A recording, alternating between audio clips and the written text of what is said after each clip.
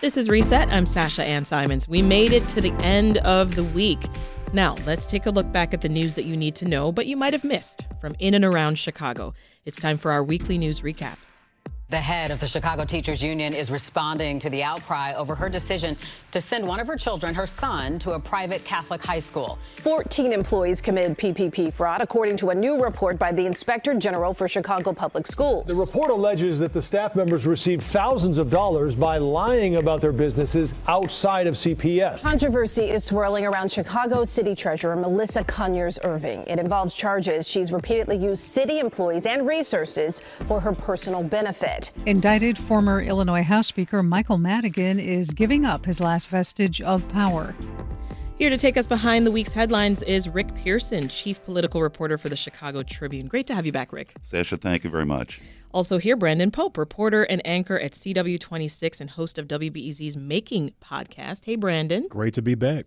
And joining us for the first time here on the weekly news recap, no pressure, it's Melody Mercado, Block Club Chicago reporter covering the Loop, West Loop, River North, and Gold Coast. Welcome. Thank you so much. All right, so some people thought that this would never happen, Rick, but it's official. Mike Madigan is saying goodbye to politics, a career that made him the country's longest-serving state House Speaker. Fill us in. Well, he has officially announced that he's not seeking re-election as the 13th Ward committee person for the Democratic Party. And this was actually truly his first elected position back in 1969. Is it a position that has a lot of influence? Well, yes, and it had much more influence in '69 because Madigan was very much aligned with then Mayor Richard J. Daley, and back then, being ward boss, you had all of these patronage jobs at your control. So it was a way of course, ensuring loyalty, ensuring vote turnout, ensuring support. And so that was Madigan's first role was 1969. He got elected also that year to be a delegate to the State Constitutional Convention of 1970, and then won his seat to the House in 1971. And that's the seat he ultimately resigned from. But through this time, became state Democratic Party chairman, gave that up. Of course, he's facing corruption indictment and has pleaded not guilty, and now it's truly the end of his political era. The end of the road, end of an era. Who might be taking his place as the 13th Ward Committee person? Well, that's going to be Alderman Marty Quinn, and who they actually shared office space together. So, and Quinn has been a Madigan loyalist for a long time. Yeah, tell us more about him. Well, I mean, he's been part of the ward organization, and I mean, he is, like as I said, they share offices, they share the same kind of constituent responsibilities. Well, he knows the job. Yes. I mean, he's basically been doing the job. Yeah. So. Brandon and Melody, I mean, did you ever think that Madigan's political career would ever voluntarily come to an end? Let me throw that in there. No. It's a wonder. It's quite a turn of events. When I first moved here, I mean, you just knew Madigan was the kingmaker, and he's the king of Democratic politics in the city and throughout the state. So it truly is an end of an era. It really is. Officially, that page is turning, and now we have to see a new generation of leadership take shape. Yeah. Are you shocked as well? I mean, I grew up hearing about Madigan. I mean, to put it in perspective, my parents were born in 1969. So throughout my entire, it was a big year. Yeah, 1969, my parents were born. First position for Madigan. Yeah. And now, like everyone's been saying, it truly is an end of an era. 53 years, 54 years. Yeah. That's He's a long 81, time. right? Well, yeah, and everybody believed truly until one, they'd never catch him on anything, Right. which they did. Yeah. And that he was going to leave feet first out of the House Speaker's office. Yeah, let's talk more about that, Rick. As you've touched on earlier, Madigan is facing serious charges. His trial is set to begin in April. Get us up to speed. Well, these are charges that developed over the years through federal investigation, through secret tape recordings.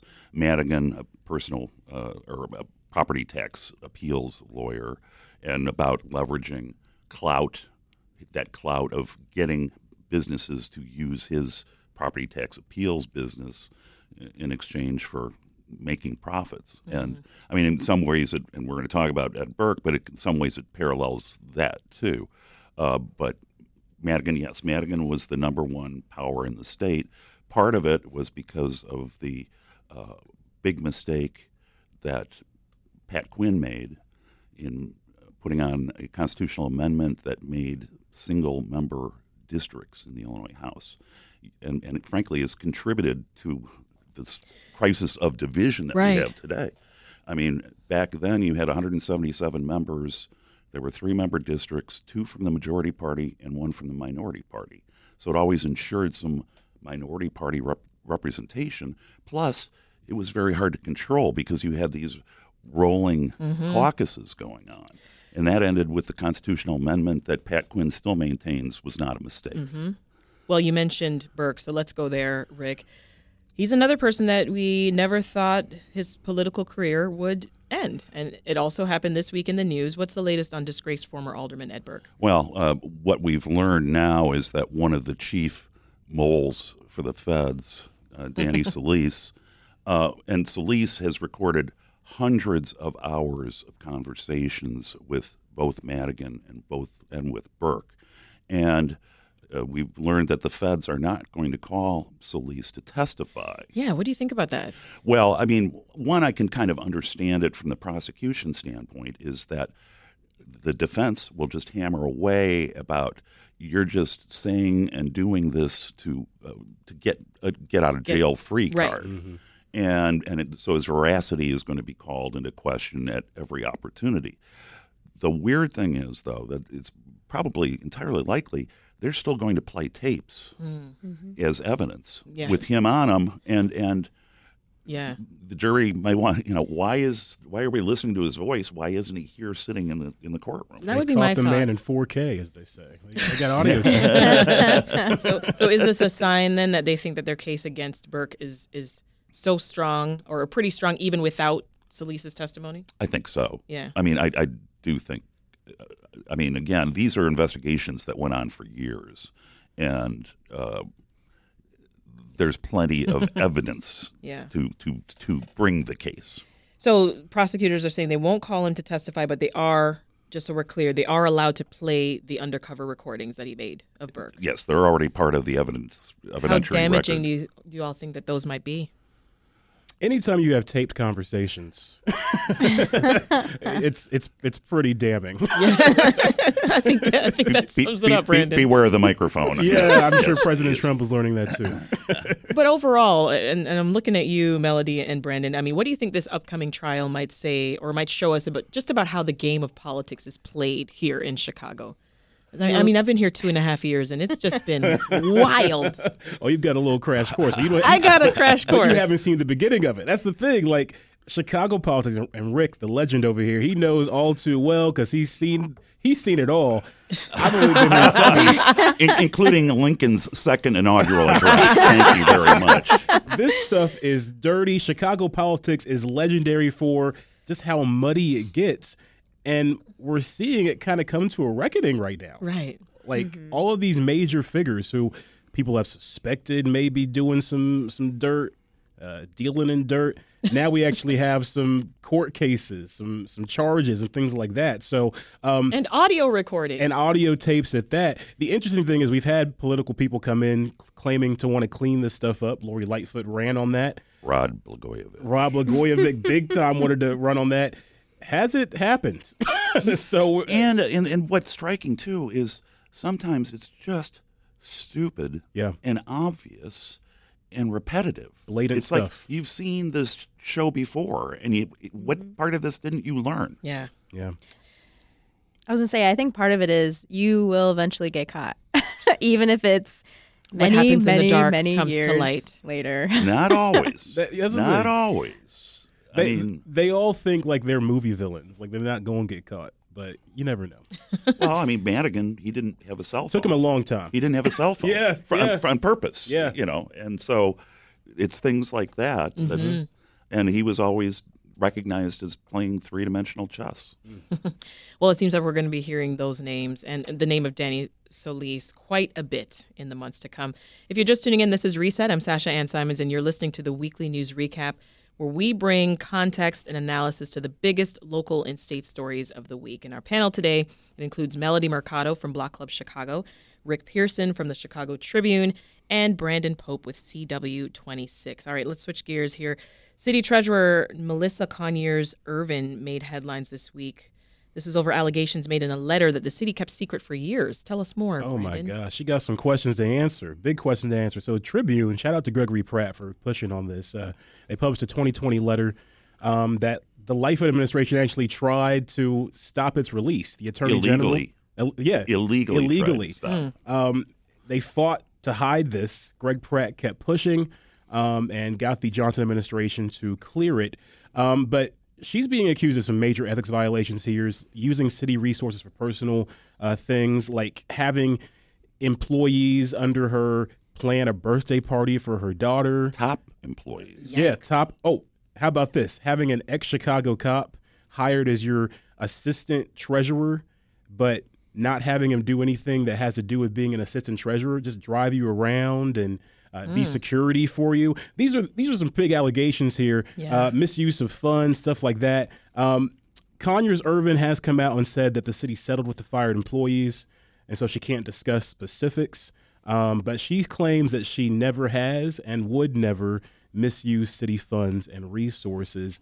And this is all coming up at an interesting time because she is positioned to run against Danny Davis for his congressional seat. That's right, yeah. So we got some big questions raised here when it comes to ethics, and we're talking Chicago politics, the mud of it all. Yeah. This is pretty muddy. I mean, is this a coincidence that this is coming out now, given what you just revealed? I don't think it's. I think the timing is because it's a new mayor. I mean, the Trib's been I think trying that's to really get what it's this about. letter for They've been years. Yeah, pushing but we've changed Johnson- mayors. Right. And the thing, it was Lori Lightfoot that kept it secret as part of a rapprochement she reached with the city treasurer. And Kwame Yeah. Raoul cleared it. He said, "Hey, this got to come out." So, yeah, it's something. And I mean, the point, too, to make here is there was a whistleblower letter from their lawyers, and the city paid out $100,000. Right. Yeah. So the taxpayers are already on the hook here. So when she talks about malfeasance of public money, we've already paid in $100,000. Yeah. And also, these employees say that once they raised concerns with Conyers Irvin about this, they were fired. Retaliation, right? So, That's telling. yeah. There's a lot swirling here. Melissa Conyers Irvin is out of town. Last time they tried to question her on it. Her husband, the alderman, also not available for comment. Very convenient, even though we've been told that her trip out of town was previously scheduled a long time ago. She has a lot of questions to answer here. That statement not going to go far enough because these are really major concerns, especially the city treasurer. Like your big job is the money of the city, and you're having potentially allegedly birthday parties planned for your daughter with city employees. Well, and the chutzpah Yeah. of having I need a bodyguard because I'm city treasurer. Yeah. I mean, that was part of the issue with Lori Lightfoot because Lori had pulled her security detail away because everybody knows the city treasurer. They need security. Right. Of course. Please. All right, a couple more quick politics stories here before we move on to schools. So some people might still have summer on the brain, Rick, but it's officially election season right now. Yeah, Tuesday marked the first day for Republican and Democratic candidates for the March 19th, 2024 primary to start circulating their candidacy petitions to get on the ballot.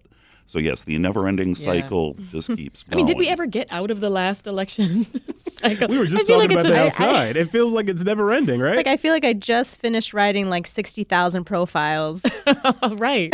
And get ready for 60,000 mayoral more. candidates. Well, I mean, so what races should we focus on here? This is one of those years where we don't have a local Illinois statewide race. We don't have a U.S. senator up. We do, of course, have presidential coming up as statewide. But it's all 17 members of Congress. You've got all 118 members of the Illinois House. You've got roughly 20 of the 59 Illinois state senators. You've got state's attorneys. You've got a bunch of county offices and judges. All right, you've convinced us. But there's a lot of important stuff to pay attention to this year. But obviously it's going to be all overshadowed by the presidential race. And for politics sure. have become, even local politics has become so national. And you're going to see the nationalization of issues up and down the ballot for everything. And we're seeing participation in local elections continue to be just pathetic. Yeah. The gap between people voting. There was a report that came out in Block Club recently about that. 64% of the vote share for the last Chicago municipal election was just white voters, and only about 20% was Black and Latino. That is, don't even get me started on young voters. And but we got to give young voters some credit. Millennial wise, they did come out. They're rising. They're rising. They're the second largest voting bloc. It's the Gen Z we got to worry about, right? Yeah. Well, and one thing too, and pointing out these numbers, don't think that even on a national level, presidential candidates don't notice these things. Yeah. And I mean, I wrote a piece about Biden and the Democrats being here. Like Illinois, it's a blue state. Why are they spending so much time sending people here? And part of it is because of lack of enthusiasm and trying to gin up the base. Yeah. All right, one last quick story involving politics and money. The CTA just received its largest ever federal grant, $2 billion, going to fund the Red Line extension. Now, quickly, I mean, taking a temperature here, how important do you think this Red Line extension is for the far south side? It's been something that's been talked about for such a long time. Since Lincoln's second inaugural. But it can't be underscored how important it is. I mean, my biggest critique when I came to Chicago was, wow, why does it stop in 95th? Why can't I go any farther south when I got other places south to go? There's major transportation deserts within the city of Chicago. And for us to be the third largest market, third largest city, and try to compare ourselves to New York, we don't got the transportation infrastructure to do that. So this gets us closer to that, to the likes of D.C. and Chicago. Ouch, Brandon. And I'm just being honest. That's the truth. Yeah, but after they build it, will it run on time? Well, okay. Will they have enough service to actually operate? Yes. What do you think, Melody? I mean, could this be an economic driver for the far south side? Oh, absolutely. I think we've seen in extensions, even, I'm going to use the Green Line as an example. They're adding a stop, and I forget where exactly, but it's gonna fill like a 1 mile. Are you talking about Racine? Yes, the reopening of the Racine. No, a new one. They're adding a new one. It's gonna fill in a 1 mile gap between a couple two stops that are along the Green Line. Wow. And it's predicted that will be an economic boom for the neighborhood. People will want to live along that stop. It's going to bring businesses. It's going to bring people that want to be there, drive. The neighborhood. The same could be said for the extension of the Red Line, but also just giving people access to public transportation, acknowledging that a lot of the L lines are, obviously they're built to take people downtown, and not, beyond that, but it's central to the loop. Yeah. But I think that this will help extend, obviously, and fill needs that are beyond just the loop. Yeah. I just think about all the people that work on the far south side who have to commute downtown. This is a big help for them, really. Save some gas, some economic relief. It's way cheaper to ride CTA than it is to drive into work all the time. And economic development is actually a factor in the funding of this, right? Because this is actually the $2 billion figure from the feds. The city's actually already gotten $350 million of it, but they wanted the feds to pay 60%. The feds said we can only pay half. So that leaves a $400 million gap in their funding. Plus, the local share of the project is basically supposed to come from a TIF area that was created to take advantage of the property tax growth around the development. Well, let's shift gears and squeeze in a couple of school stories here. And I'm looking at you, Melody, because CPS's Inspector General, that's the school watchdog, of course, issued a damning report this week. What should we know? So the report shows that, first of all, over 700 CPS employees confirmed getting PPP loans. And the IG's office is currently looking into all of those, but they're starting at the top. And they've identified about I believe it's 14 people that are identified as like top CPS officials that received PPP loans that didn't need them because they didn't actually. Yes, the Paycheck Protection Program, which is meant for small businesses during COVID that needed help paying their employees so that they could stay open and that they could provide their employees a check. Yeah. This report found that a lot of these 14 people had made up businesses that never existed and received, $15,000, $20,000, and it was forgiven, which is just wild to me. Wow. And now 12 of the employees are gone. 8 have resigned and 4 Yes. were fired. Yes. Makes me think I should have got a PPP loan. Everybody my been PPP cashing loan. in. I'm still getting junk calls. I have actually had that No, thought too. I'm still getting the junk calls. Really? Yeah. About my business. They've reviewed my business. Oh, wow. Wow. I don't have a business. Oh, my goodness. All right, we got to touch on this. The president of the Chicago Teachers Union, Stacey Davis Gates, made headlines this week. This involves her son. What's up, Brandon? A woman at the forefront of pushing for public school empowerment, who's very anti-school choice, doesn't even have one of her own kids attending public school. There's an online news site run by a former CTU employee, likely disgruntled, who blew the whistle on this, alleging that she sent her eldest child to private school. Davis Gates talked to Sarah Karp of WBEZ, defended it, confirmed it, but she said it's because of unfair choices for parents on the South and West Side. Yeah. Locally for high school, limited course offerings, things like that.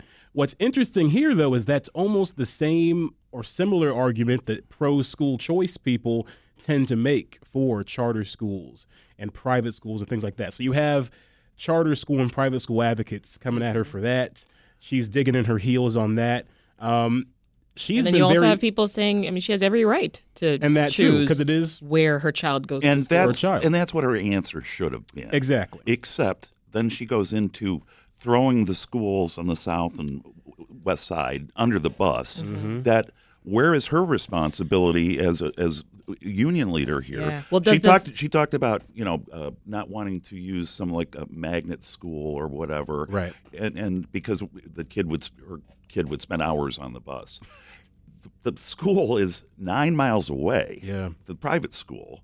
There are, I think Gwendolyn Brooks Academy is closer. Exactly. They have big offerings. They have soccer programs. Everything that she cited as a reason could be easily rebutted with the facts. But the bottom line one is, where is your responsibility if these schools are so bad? Right. That's like what you've been pushing for, is to fix these schools, right? Mm-hmm. It just feels a little hypocritical. Well, I think when you say private schools are a basis of segregation. And when you link them to fascists. Yes.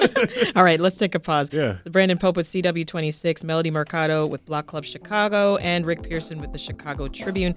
We're just getting started, folks. Stick around. There's actually plenty more news to talk about.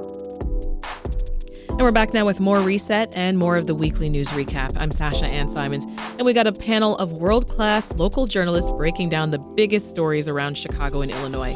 Now, before the break, we got the latest on what's new, some disgraced politicians. But there's more news to cover, maybe even some good news.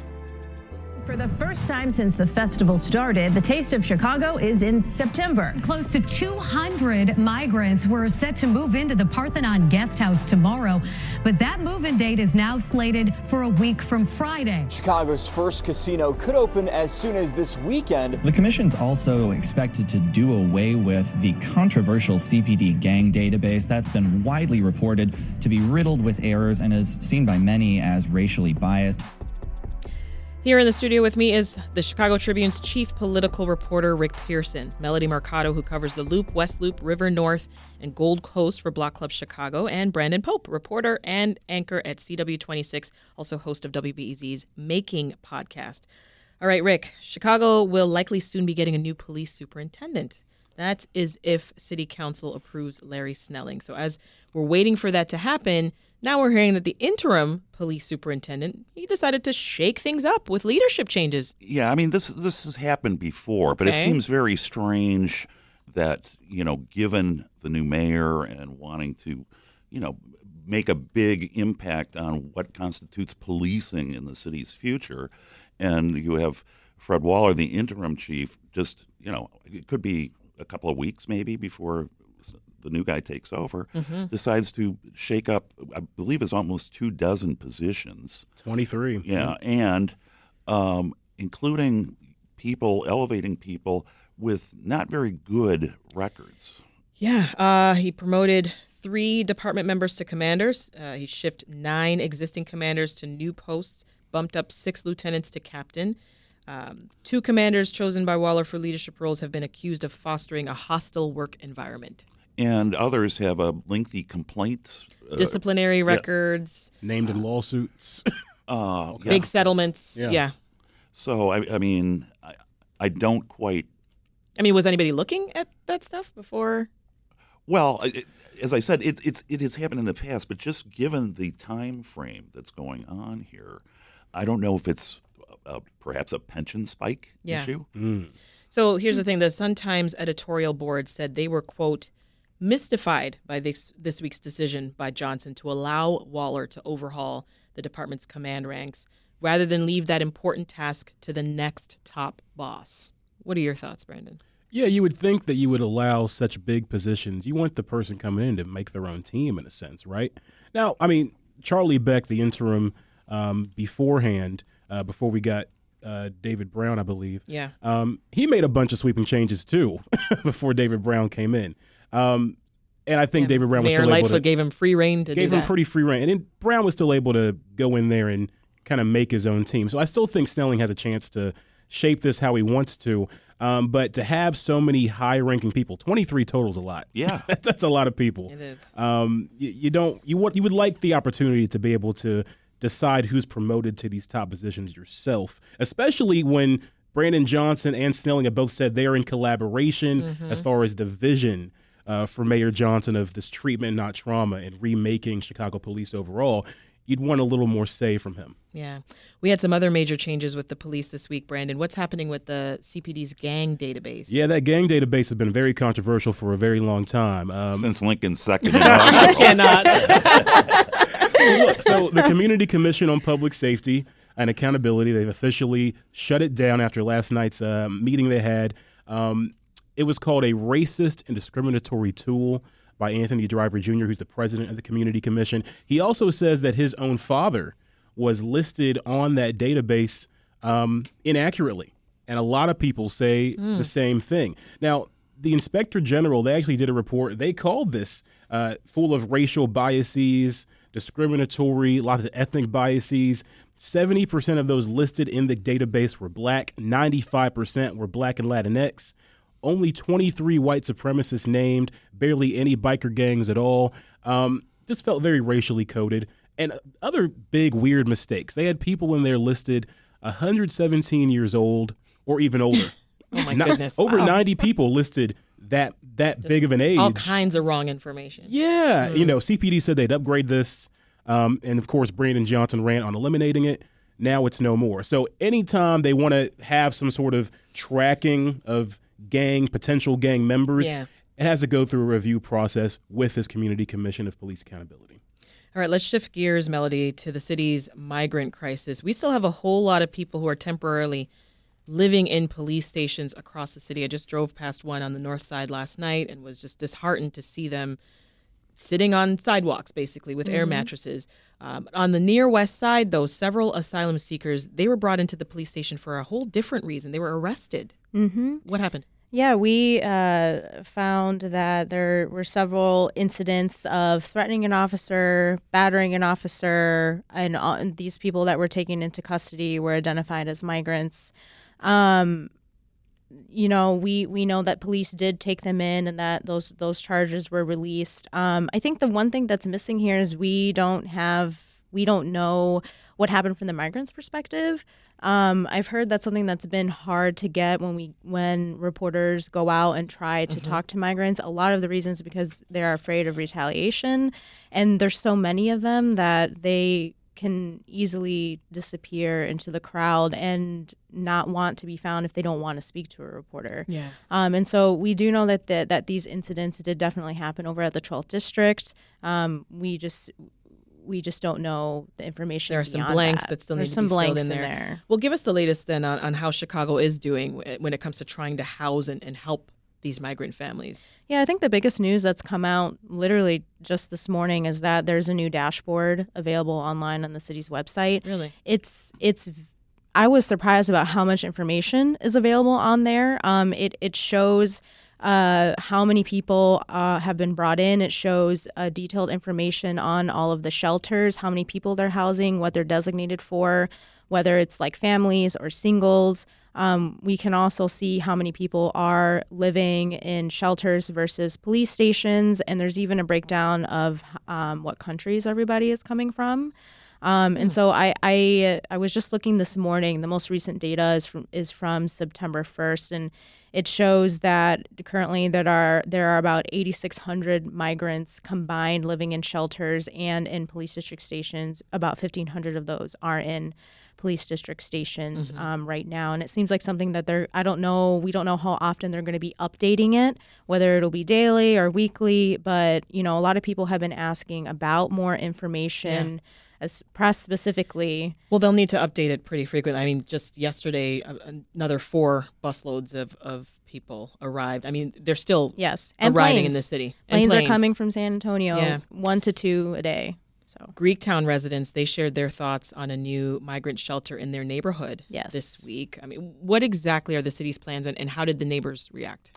So this is something we've been hearing across all neighborhoods, is that these temporary migrant shelters are coming online, and the aldermen won't know until a couple days before. Residents obviously don't know until it's happening. And so the temporary migrant shelter at the guest house, it's a hostel located in Greektown, was supposed to come online today. It's been delayed a week. We don't exactly know why, but there was a community meeting on Wednesday. I will say it was the most lukewarm community meeting that I think that we've covered on this. Yes, I would say that tensions at other meetings were very high. But this meeting, I would say people were very calm. They wanted to know about like the general operations and security plans, besides for one outright racist outburst that happened in the crowd. Just one? Just one. Okay. Honestly, I was counting. I was ready for the worst, and to be honest, it wasn't what I was expecting. It was very calm. Interesting. This is Reset. I'm Sasha Ann Simons. You're tuned into our weekly news recap, where we bring context and analysis to the biggest local and state stories of the week. Our panel includes Melody Mercado from Block Club Chicago, Rick Pearson from the Chicago Tribune, and Brandon Pope with CW26. All right, I got to talk about this casino, folks. Who's excited? A little bit. If they have sports betting, they do. I'll be honest. Jeez. They do. Yeah. That was a lukewarm response. I'm kind of into it. We'll see. Well, the city's first ever casino could be opening as soon as tomorrow. I know you've been covering this, Melody, so I'm putting you back in the hot seat. Yes. Show us your hand. Hey. Hey. I guess my thing is, what's the incentive if I can just do it on my phone? That's always been my thing. So yeah, I mean, were you impressed with what you saw? You went inside. Yes. What does it look like? They didn't let us take pictures, but I did go inside. It looks like a tacky casino. I mean, in like the best way possible. The floors are like very neon blue, red, yellow swirl carpet, which I think which is what I've seen in Vegas. So I'm like, all right, we're on theme here. There are slots as far as the eye can see. There's about 750 slots, 55 gaming tables. There's 3 food spots throughout. I was hoping to have news today. We know that IGB will be handing down a decisions probably sometime today about whether or not it will be open tomorrow or early next week. No update yet, but it's a casino and it's there and they're ready to rock and roll. Any day now, huh? Listen, construction projects, Rick and Brandon, they're notorious, as we know, for delays. I mean, so how temporary do you all think that this casino will be? Well, I mean, obviously the permanent site is the home of Tribune Publishing right now. And how are you feeling about that? You and your colleagues? Not great. I mean, but the Tribune secured another printing plant for its business. But to me, the area, knowing the area, it's a horrible place to put a casino because the infrastructure is so very limited for transportation purposes. Yeah. And when you're talking about this as a destination location, the permanent facility, you can't expand roads over the river on Chicago Avenue. I mean, I'm really curious to see how this works out for the permanent, and I think that might be part of the problems that are encountered. Yeah, I mean, we know retailers are struggling on Michigan Avenue. Is this possibly a chance to bring more visitors to the Mag Mile? With a temporary one, potentially. Look, I don't know how big of a draw a small casino at River North actually can be temporarily. 3 years. But also, I'm not part of that community. Like, I literally just do sports betting on my phone, and that's, I'd be curious to see Medina Temple, just to see what they've done. To see how they've converted it. Yeah. Well, that's the thing. I'm probably going to go and just to see it, just to check it out just out to of see curiosity. that carpet that Melody just described. Yeah. It's all about the carpet, guys. The decor. That swirl. You just got to see it. All right, I want to stay downtown before we close and turn to another story. The Taste of Chicago. Hey. It's back, but it's September. I know. And a little chilly. Fill us in, Melody. Blame NASCAR. Yeah, so, I was going to say Taste of Chicago was moved for NASCAR. Maybe good for Taste of Chicago because there was a monsoon during NASCAR. So I guess that's right. You pick and choose. Look the flooding. Look at today. Looking at, today's kind of crappy out, but it's this supposed to is get the nicer. opening. It's supposed to get Nice nicer. tomorrow, yeah. It'll be all muddy. Yeah, it'll be all muddy and all that good stuff. But I heard the food's going to be good. Yeah, the food's going to be good. There's about 10 new vendors. I heard you had Neil on earlier today. They offered some incentives last year. I don't know if they're doing the same this year. They cut the prices for the vendors. It was $1,000 versus $3,000. Okay. And they included like other things like generators and tents and all these things because they were trying to bring the vendors back in to make sure that they would be involved with Taste of Chicago and that they could get something out of it. I see. I don't know if they did that this year, but they have about the same number of vendors as they did last year, about 35 food vendors, 15 food trucks, I believe, if I'm counting correctly. So I'm hoping for a better weekend for them because it's all about the weather. No one's going to come out and buy food is all if about it's the weather. And they have so much kinda... planned, too. Lots of music. There's dancing. Yeah, that's the other Plus thing. the food. That's the other thing people don't know. There's concerts going on. It's a whole vibe. Friday flights over at for Grand the beer. Park. Brandon, what's the face for? Last year, I heard it was just a mess trying to get in there. I heard the way they handled security and the lines was very frustrating. I'm already a person that's like, just when you live in Chicago for so long, you're kind of like, Taste of Chicago. But if they can fix the line issue, I'm not trying to wait in line for like literally a taste of a rattlesnake hot dog. That's right there in the title, Brandon. I mean, it's not false advertising. Good point. But I want to. But have it's my also fill. pricey. I know what you're saying. Yeah. I agree with you. Yeah, you want to be able to get a multiple sampling of things and not have to wait in long lines. There are folks who have been waiting for this, and so even that push from July to September, there are people who will be there, right? Yeah. Front in line. So we'll leave it there. My thanks to Melody Mercado of Block Club Chicago, Rick Pearson of the Chicago Tribune, and Brandon Pope of CW26. Thank you all so much for catching up with us this week. Thanks for having us. Yeah.